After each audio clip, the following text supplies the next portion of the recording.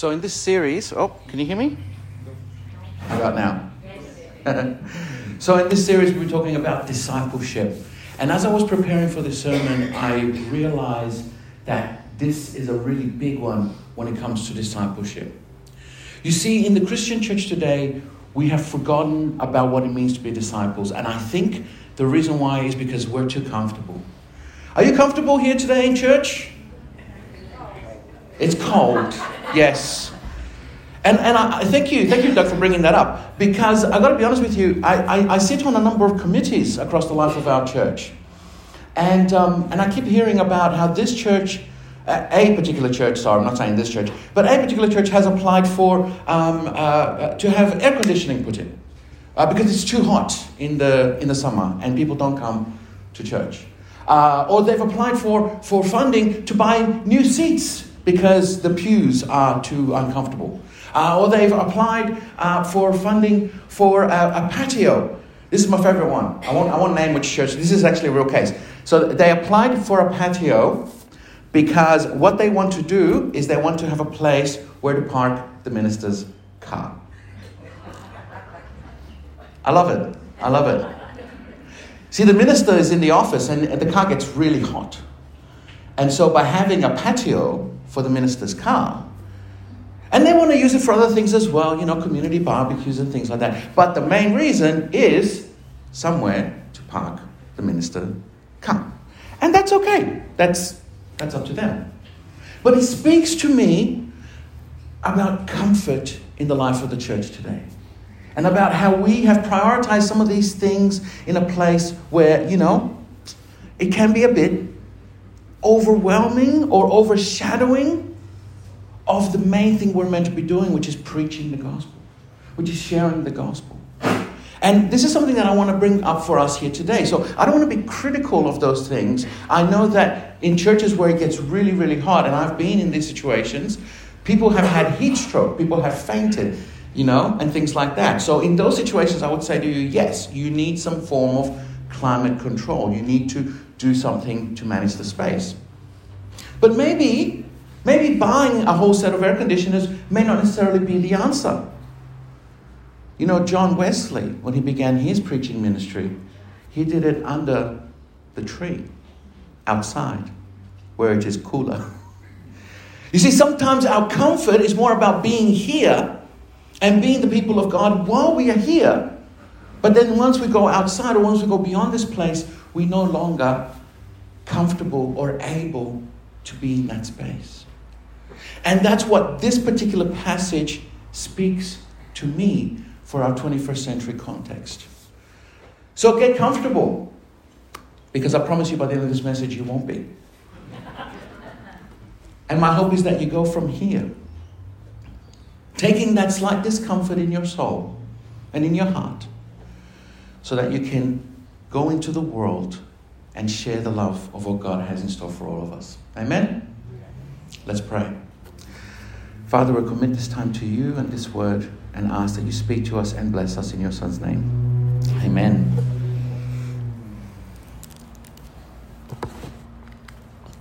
So Jesus teaches about this churlish servant. And what we need to understand is that this passage comes in the context of a greater discussion.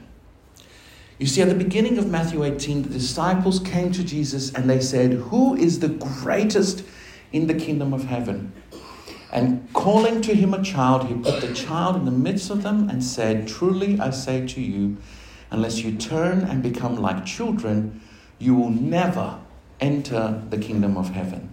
Whoever humbles himself like this child is the greatest in the kingdom of heaven." We got to start there. Because if we don't start with that understanding that the parable of the churlish servant actually has to do with the disciples saying, which one of us is greater, then we are missing the point.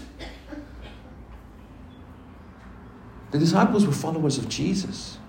Some of them, like John and James, had been following John the Baptist beforehand. They had known about this good teaching. They had been living with it. And yet they still came to Jesus and said, which one of us will be the greatest? I love it in Greek. He says, which one of us will be Omega, the mega one? Doesn't that just kind of really make you think, wow, you don't want to be just great. You want to be mega. You want to be awesome. I think Jesus' answer, I don't know about you, but I think Jesus' answer could have been me. He should have said him. He should have said Jesus is going to be the greatest. Forget you lot. But is that what he says? No. He brings forth a child. And he places this child in and amongst them. Now this says a couple of things to me, and I've shared with you before, that in the temple and in the religious life of Israel at this time, children were not included. They had their little room, they had their little space where they would go and where they would be. And yet here, with Jesus among his disciples, we know that there were women, we know that there were children. This is a picture of what the church is meant to be today. And I want to tell you, I travel a lot in circles to do with children's ministries and intergenerational ministry. And one of the biggest criticisms that they say to us is they say one of the problems with the churches is that we keep forgetting to include children. We keep forgetting to putting them in the midst of us. Now, this is not something that we want to do, that I want to do as a recruitment thing for the future. No, this is because having children around reminds us of the heart and the spirit with which we are meant to approach the gospel, with which we are meant to come to understand all of these things that Jesus is teaching us. We've had hundreds of years where the church has said to the children, this message is not for you. This time is not for you. Why? Because they'll be uncomfortable. Because they'll be ratty. Because they'll make noise. Well, I say, come on. Bring the noise. Bring the children. Bring the discomfort. Because friends, that's what we need. We need to remember that. We need to see that. Because that's what's going to help us understand how we are before the eyes of God. I don't know about you, but I would confess to having been a ratty son of God. I would confess to having found myself in discomfort, sitting, waiting for what God is doing. And I look at my children sitting in the service, fiddling, playing, half listening. But when I say to them in the car on the drive home, did you learn anything from the sermon today? They always have something to tell me. Not because they're great listeners. Definitely not because I'm their dad and I'm the minister. I believe it's because God can speak to them even in their discomfort. And that's something that's so important for us to learn and understand. So who is the greatest? The one who humbles himself like this child is the greatest. And I love the language here. And I think Matthew is being very intentional here. He uses the word tapinos to humble itself. But this word actually comes from the word piedon, which means child. So he's actually saying, be lowly, be like a child. He who is like a child can come into the kingdom of heaven. And it's not a child as in an immature one. It's not. Isn't it funny the way how we use these terms for youth? You know, sometimes the term may have an implication of immaturity. Or the term may have an implication of innocence. Here, the term has an implication of size. The little one. Why? Because they came to Jesus and they said, which of us is going to be mega? And he goes, the one who is ready to make himself little one, like this little one. Little one, like this little one. If we are to understand the parable of the churlish servant, we must understand this. Whoever takes this lowly position of this child is the greatest in the kingdom of heaven. And this is why he goes on to teach. Firstly, he talks about resolving conflict in the church. And he talks about how if you have a conflict with someone, you must go before them and you must apologize. You must find out what you did wrong. That's the first step.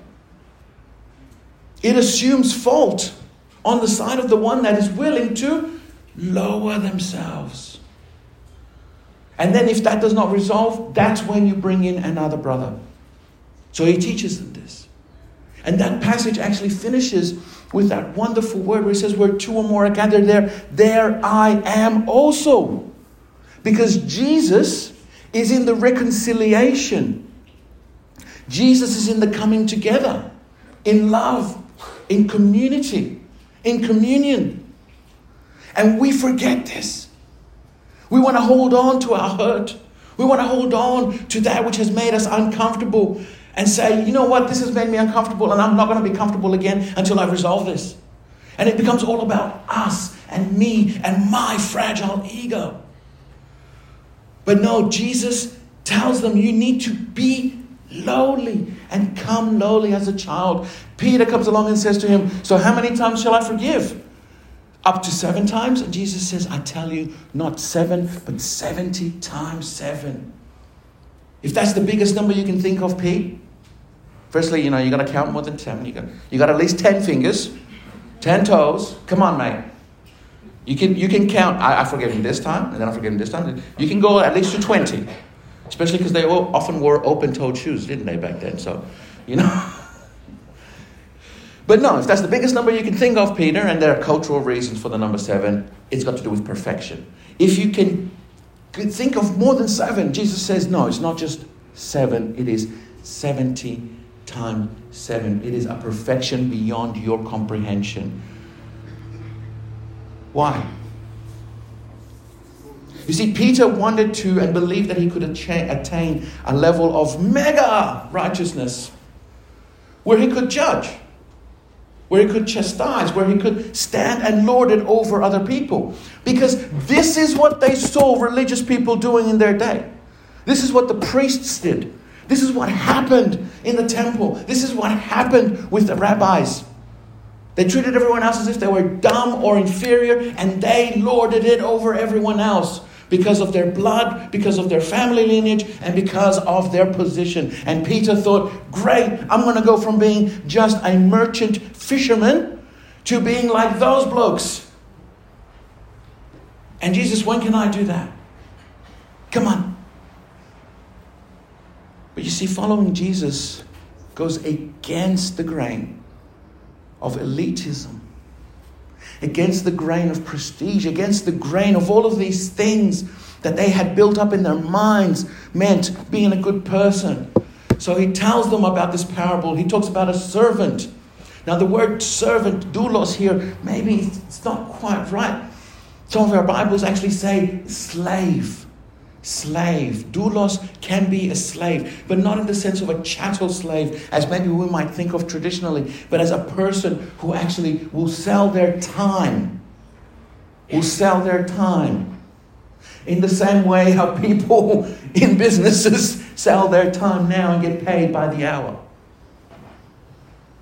That was part of what was going on. And no, they did not have freedoms. That's true. But then again, you could be arguing that people who are sitting in an office for 8 hours a day shackled to a desk may also not have certain freedoms. Looking at Rolani here. She knows what I'm talking about. So anyway, so this is the kind of servant that this man was. Another translation that I saw said official. Ooh.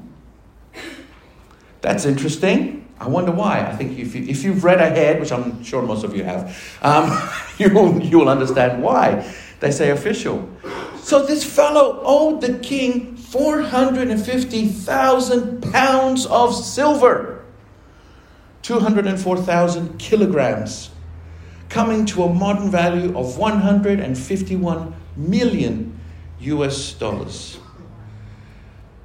Did you ever think when you heard this parable as a kid and you had the flannel graph, did you ever think it was this much money?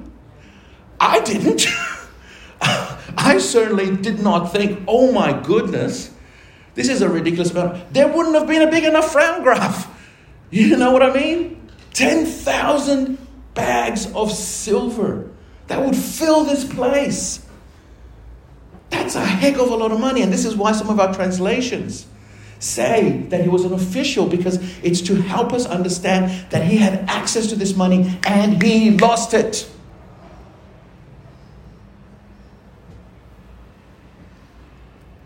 So what happens is that the Lord in that situation decides that this servant, his wife and his children are to be sold into slavery to offset the debt.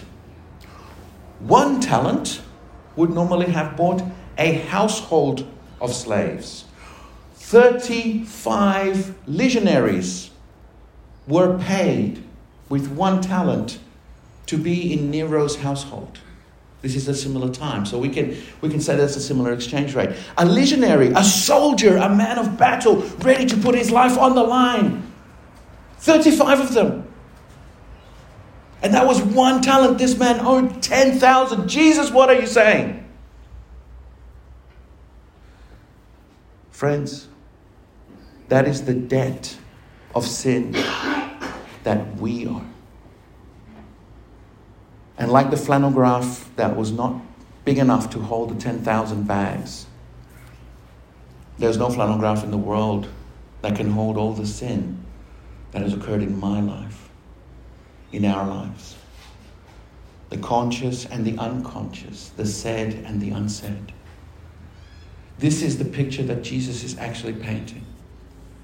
Because his disciples were asking him permission to engage in sinful behavior. And for Jesus, standing in judgment of another child of God was one of the worst and gravest sins that you could have. And here his disciples, the 12 whom he had handpicked, were there and they were asking him this question. Imagine, I'm a teacher. If one of my students came and asked me a question that went so against the grain of my teacher, I would be crushed. I would say, Lord, what's wrong with me that I've not taught them to understand this? But friends, this is the nature of sin.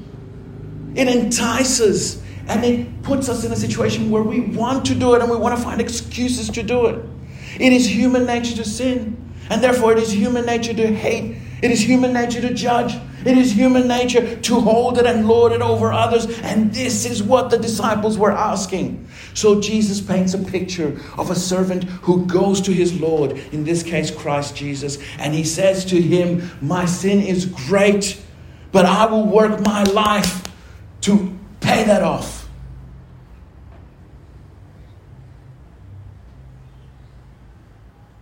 500 years ago, there was a huge debate in the church.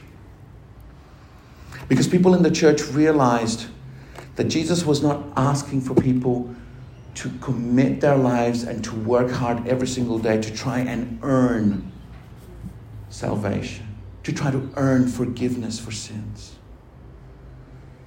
That there was no way that we could do that we could achieve that. It was not humanly possible. And in the same way, when I did the math, and I did it, Kimmy will tell you, I did it 6-7 times?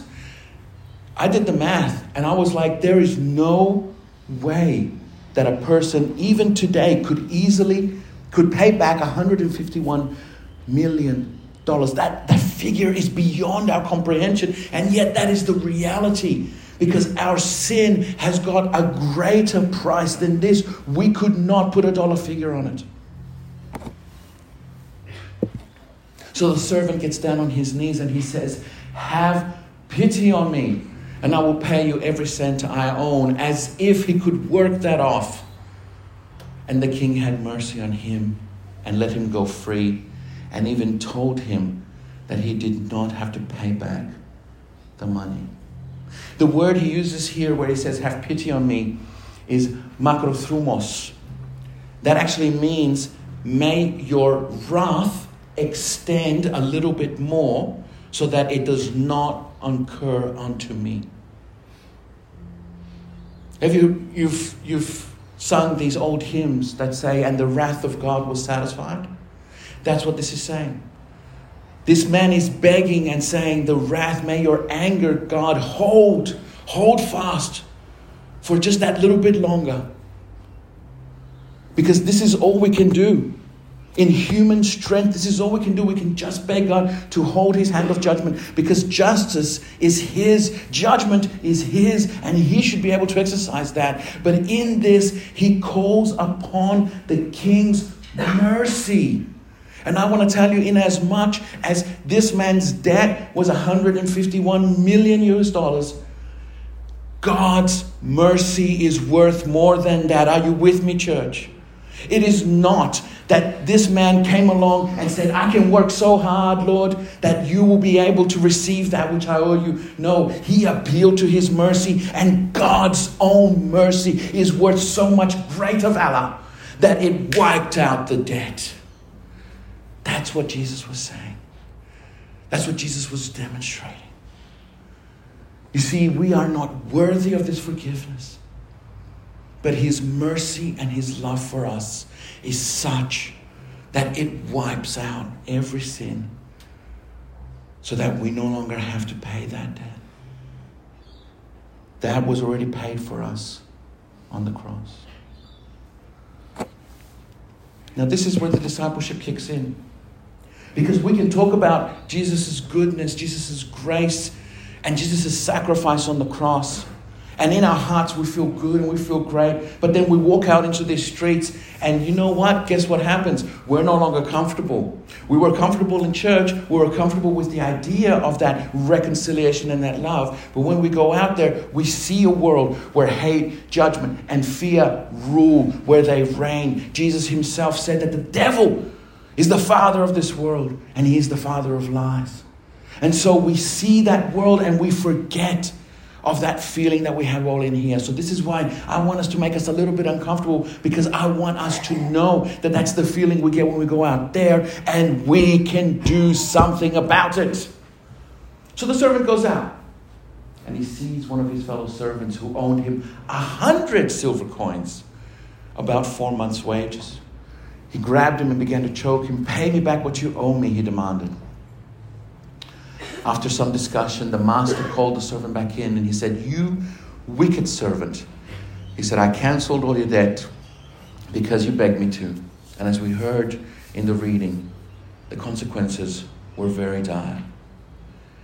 Friends, our comfort in here shouldn't come because of lovely padded seats, climate control, nice music, and that feeling of being in a friendly community.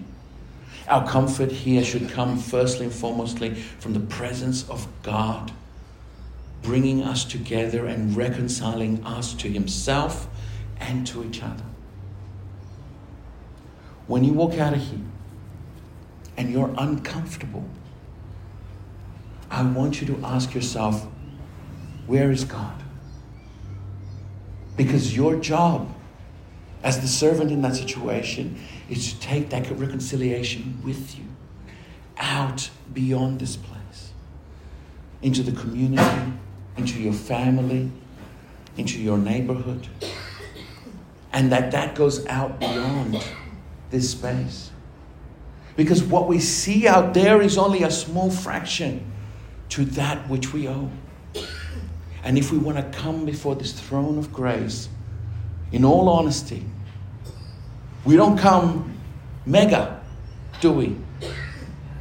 We need to come low, small, humble, like a child.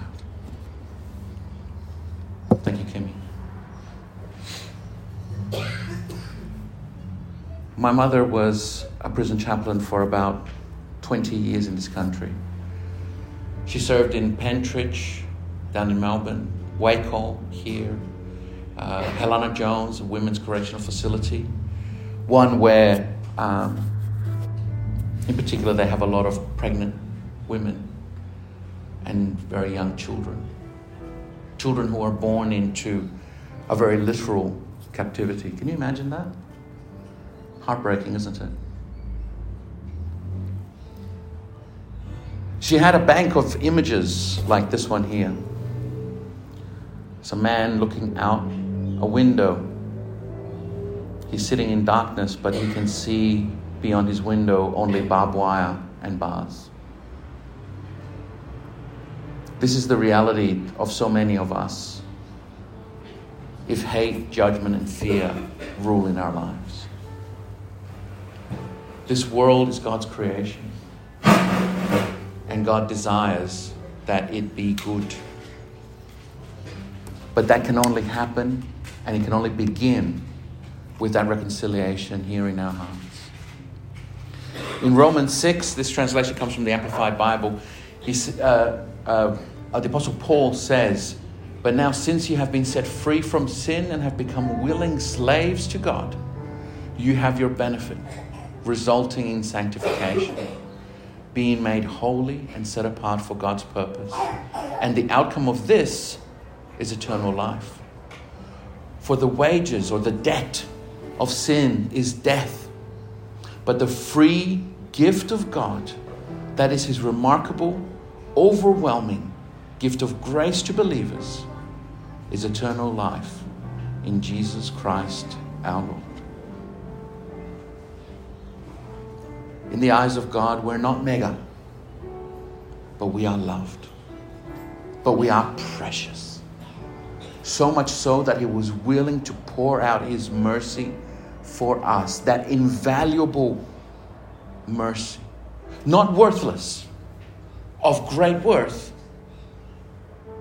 but yet whose worth and whose value at the end of the day was one that God was able to pass along and say, you know what, my child is worthy of this.